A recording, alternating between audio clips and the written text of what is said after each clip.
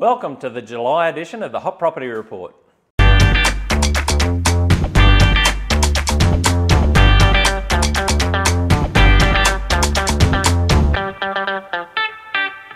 Well, as we know, the RBA has dropped the interest rates again, and most people would see that as a positive thing. However, it's a true reflection of the economy, and the economy must have slowed for the RBA to drop the rates again. That's not a good thing for the property market. A good thing for the property market is when interest rates are between 5 and 7%, means the economy's ticking over really well, means a lot of money's in the economy. A lot of people have the ability to borrow money and make decisions on development or investing and that type of thing. At the moment, with the interest rate so low, very hard to get loans, we've found with a lot of our clients, and very hard to pick what's the next sector in the market that's going to profit. So from an investor point of view, we haven't seen a lot of investors in the market because they don't know where to buy next. From a first home buyer's point of view, it's great that the state government have given the first home buyers incentive, but we haven't seen the first home buyers get in. And in fact, the first home buyers are probably struggling a little bit to get into the marketplace because they don't know if their job security is going to be there. Most of them are on casual or part-time jobs. So that makes it very difficult for the banks to lend to those first home buyers. So even though the incentive's in place, it probably hasn't really boosted that property market in that lower sector.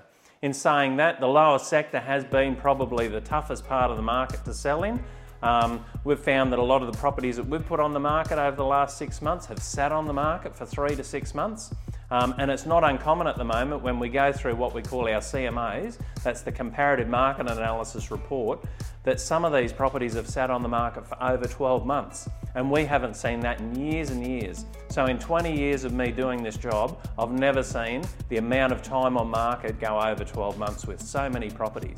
Especially in the unit market. The unit market suffered over the last couple of years when Toowoomba City Council gave that incentive for developers to get in, no infrastructure charges for all those units over that 2-year period.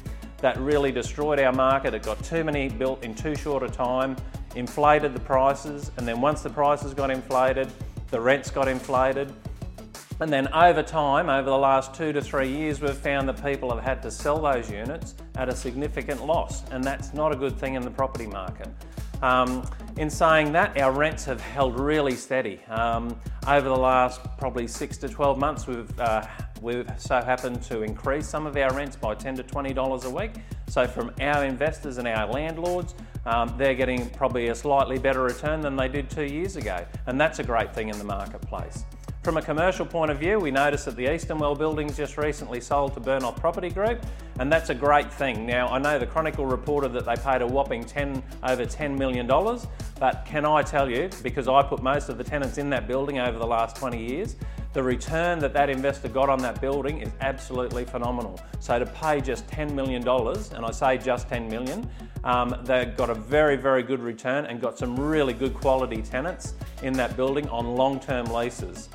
I can also tell you that we've got some really good smaller tenancies in commercial. A lot of those people are looking to either downsize or move into some sheds, upgrading from their home-based office system.